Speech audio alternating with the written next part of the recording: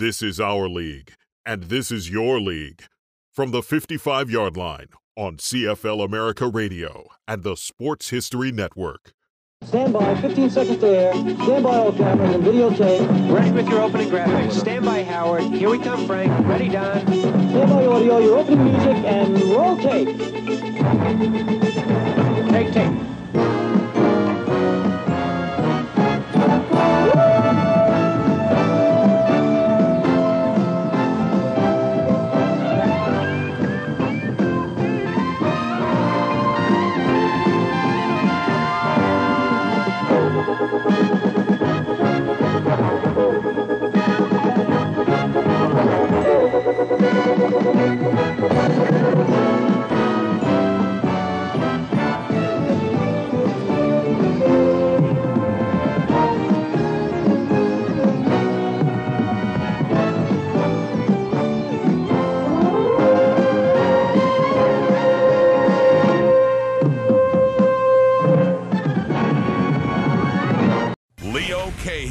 If there wasn't a story to write about, to create some interest in the Argos, Leo would create a story.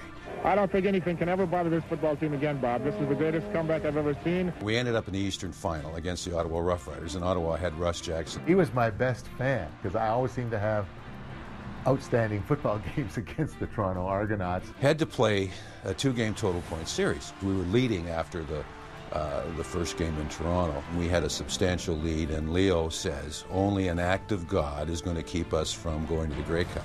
Well, we go to Ottawa. It's a terrible day. The field is mud and it's cold and there's ice, and we just get stomped. And of course, the headline in the paper next day was God walked across the Rideau in the form of Russ Jackson. Considered himself an amateur psychologist, I think, but seemed to get through to a lot of people. It's been my experience that if you really listen to what people have to say, and if you really make an effort, that it's appreciated, and they get that family feeling again, and that they want to be associated with the team. Leo would come in, and his favorite line is, you know what, boys? He said, every one of the guys in this room, nobody wanted you. He said, you were cut. You're all rejects. You were all cut from somewhere, and I took you in.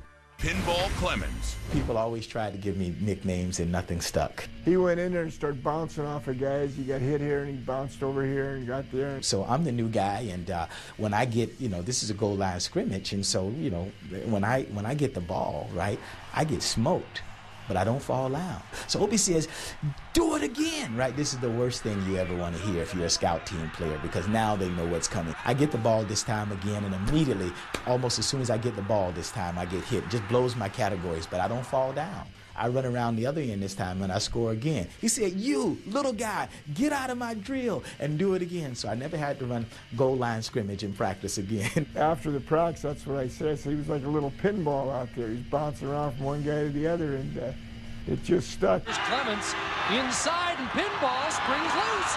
And pinball lunging, touchdown. They tried silly things like dynamite and that kind of thing, and nothing ever stuck. But that was the first one that stuck. We're talking about playing this game at a level that nobody in any league, anywhere has ever played this game. What's the word? What's the word? What's the word? That speech was supposed to be a lot better. I was kind of prepared, and then I got captured by emotion. There were sort of things that I was going to say and supposed to say, and then I was just wrapped up in my guys and wrapped up in the moment. I've heard pinball 1,000 times. He was a guy that, would keep the guys loose. Have them out there, bring us up, do a little chant, get us dancing and smiling. In the locker room, inspirational speeches, and words of wisdom, always a smile on his face, always positive. The underdogs are always fan favorite. Those kind of athletes, players, the fans relate to them because they're always overcoming big odds to show that they're capable of playing in a game that maybe a lot of people thought they couldn't play. Adriano Belli. Friday Night Football, let's get it on. I'm gonna bleed all over this kid. First one, probably about 20 all day. I'm not the all-time penalty leader in the league for. There's a reason for that. I've been lucky to play this sport because it's we get paid to hit people for a living. It's fantastic. Obviously, I'm an Italian kid, and we kiss in my family. We're very affectionate. I always took a little bit of heat for it, but it didn't really turn into something until I kissed Don Matthews. I came off and I just planted a big one on him. And it was a nice smooch, but Don is one of those coaches that sits there and he's got that stone face during the game. He was mad at me at first, and then once the media got a hold of it, it turned into something kind of cool. The fact is that he kisses men and enjoys it. My favorite guy to kiss is obviously Pinball. I've been kissed by him, and I kind of enjoyed it too. Because he's so cute, I could fit him in my pocket. I don't mind calling him Kissing Bandit because I see him kiss everybody and everything. So it really doesn't matter if it's a person, it doesn't matter if it's an animal. Belly is going to kiss it if he feels like he needs to kiss it. I probably wouldn't be able to get away with grabbing people and giving them a big smooch on the cheek if I wasn't so big and I didn't have hands like bananas. The reason why he gets away with it is because he's huge. He's always bringing pastries in for guys. He's not afraid to wear pink. He's always baking. Definitely doing a lot of cooking at home. Belly is Belly and always will be. Gotta love him. But when this 300-pound guy who sings, you get one of the biggest personalities, I think, in our league. Fly me to the moon. Let me play among the stars. As for Adriano, well, he goes back to work with his father in the meat factory, Michael Whalen, TSN. Jermaine Copeland. I'm a huge dancer. You can ask my folks. I've danced all my life. Touchdown, Jermaine Copeland. Copeland two-step. I would tell guys, if you don't want them to dance on you, don't let them score. I love them all. I really love the bicycle. Everybody always wants us to bring the bicycle back. The bicycle, to me, is undisputed, to me, the best touchdown celebration I've ever seen. This receiving corps likes to have a little fun after they get to the end zone, don't they? You know they've got to work on that stuff, right? Like they don't just make that up. To have the entire receiving corps all in there together, some guys not having to play the leading role, which every receiver wants to play as the leading role. It takes a lot of sacrificing, but it took a lot of hard work to make it happen. Somebody's going to kneel down, put your hands on the back of somebody kneeling on the ground with your hands up and be the handlebars. Whoever, the three that doesn't score, somebody get on the bottom, lay on the bottom, be the pedals, and whoever scores gets to get on top and ride the bike. People come to watch stuff like that, in my opinion. I love the bobsled just because we were in Calgary. What is going on? This is the bobsled now? The bobsled. The bobsled. Oh, now I've seen it all. To the right, to the left, right front, and it'll break out. And then we'd all just fall down, and it worked like a charm. What fan doesn't love to see stuff like that? I was actually jealous of some of his touchdown celebrations. I never regret it. I love it, and if I was younger, I'd still be doing it, to tell you the truth. Jeff Reinebold. Hey, this is a game, dude. G-A-M-E, game. Play the game. Doesn't mean you don't go out to win or you don't take it serious, but when you go out to express yourself and have fun.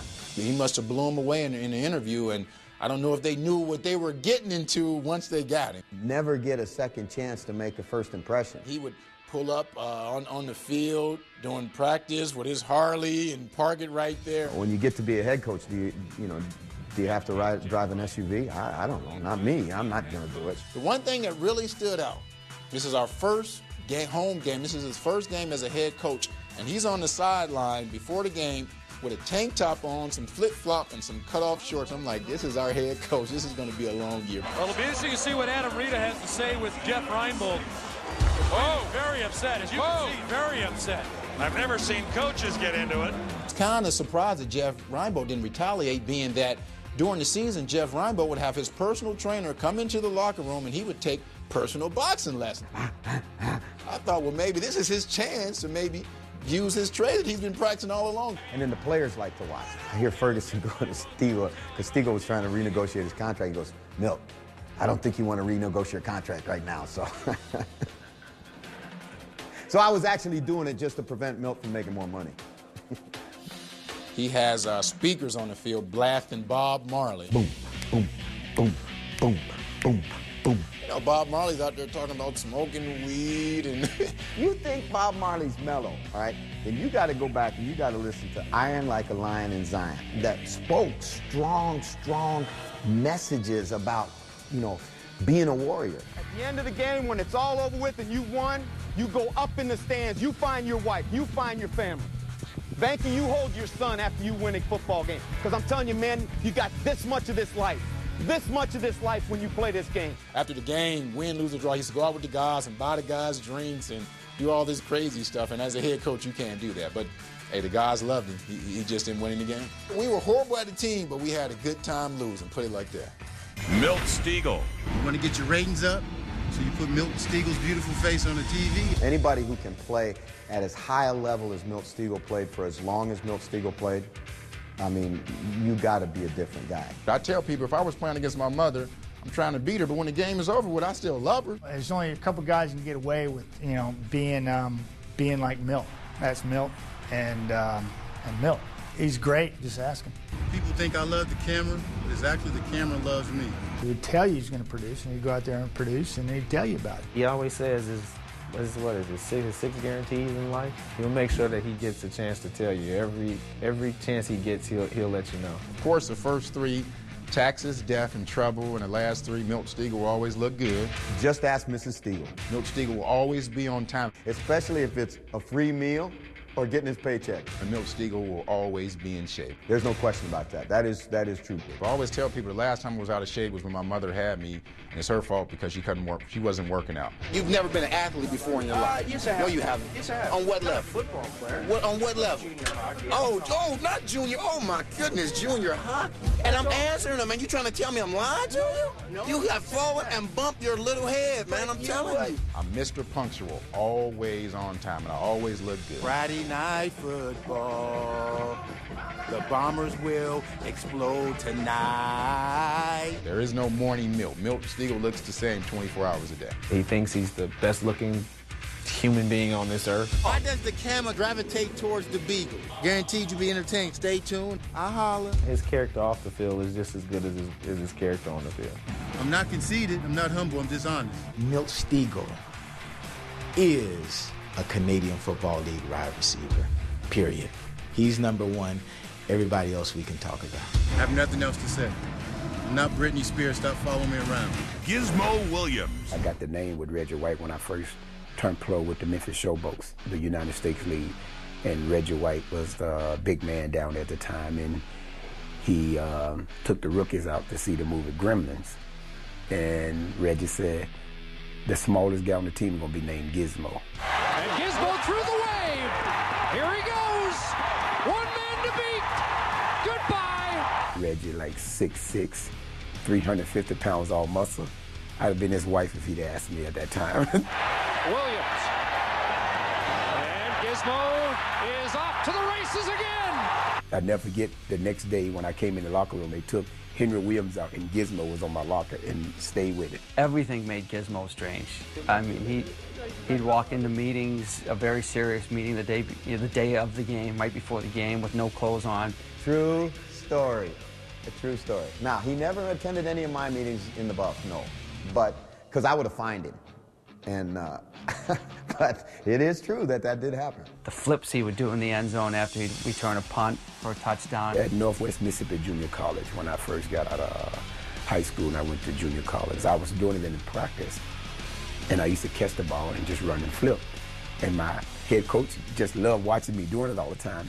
And when I got to the end zone and I'm running off the football field, I could see my head coach doing like this here, go back and do the flip.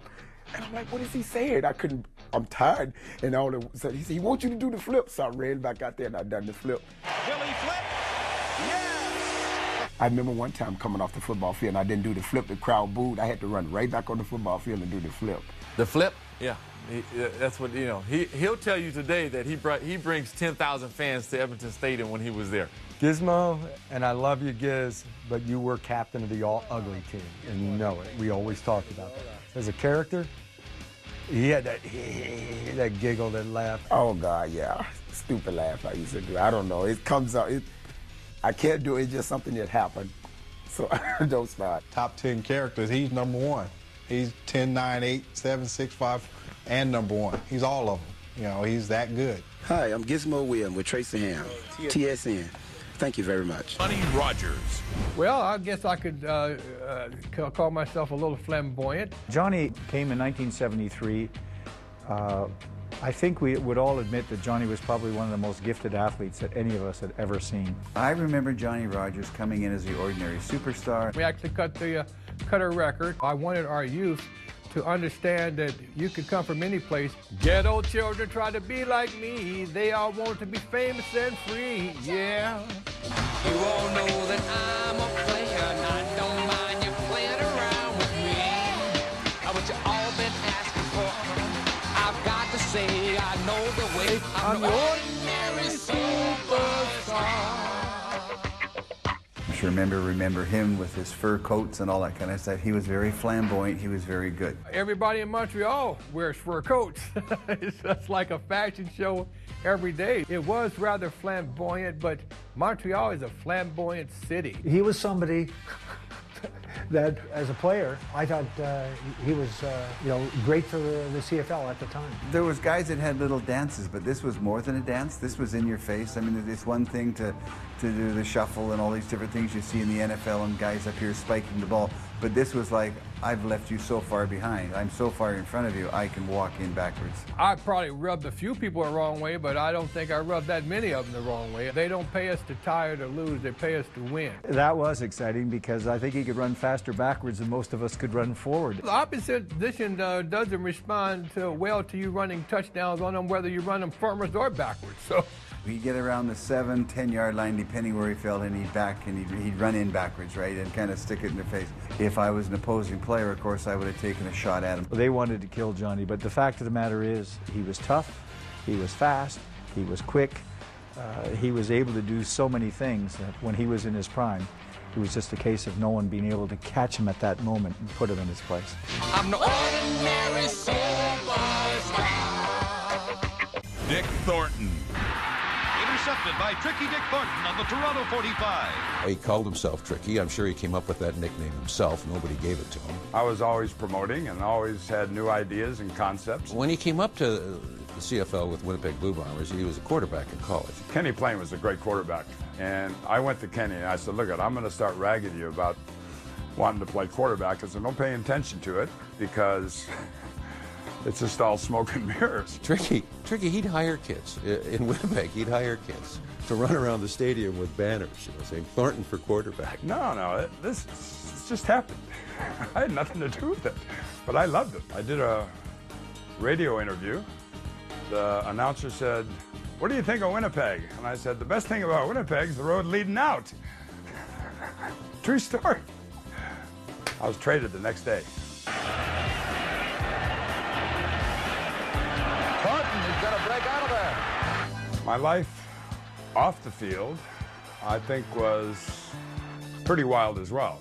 I was single most of my professional CFL career, and those were crazy times. You had the birth control pill got invented, so wow, we had a sexual revolution and everybody went crazy, right? That's when we turned hippie. In 1968, I got the travel bug and I ended up hitchhiking in Europe for the whole off season. I got thrown in jail in Spain for swimming naked. I had to make a long distance call to Leo and say I'd be late for training camp. I played hard all the way. I'm still playing hard. That's why I live in the Philippines. I have 37 bars and nightclubs outside my front door.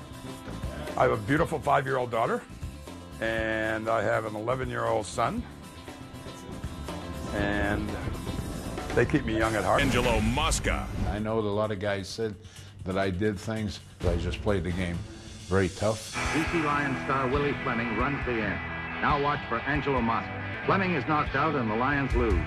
Was it dirty? The officials say no. Some newspapers say yes. The headlines was dirtiest player injured star. And this is in no way true because I'm never out to maim anybody. When I do, I think it's time that I get out of this game. As a result of that incident, he had that bad guy tag pinned to his back that he would carry for the rest of his career. When I go out to BC, they still hate me. He was a tough son of a gun, but he was a big kid at that time. I played the game very physical.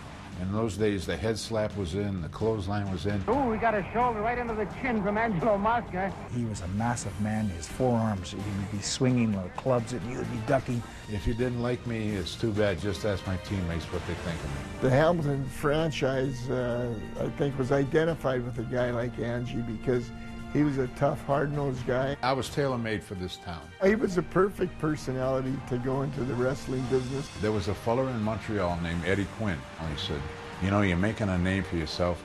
Why don't you try professional wrestling? Here is King Kong Mosca. Two different careers. Wrestling, you're an individual on your own.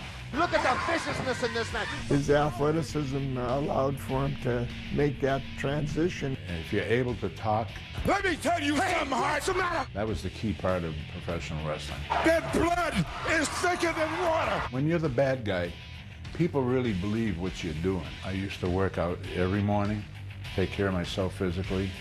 I used to tell my son, we're like hookers, and the better you look, the more money you're going to make. Because King Kong Mosca is going to show you how I walk and talk and do exactly what I want to.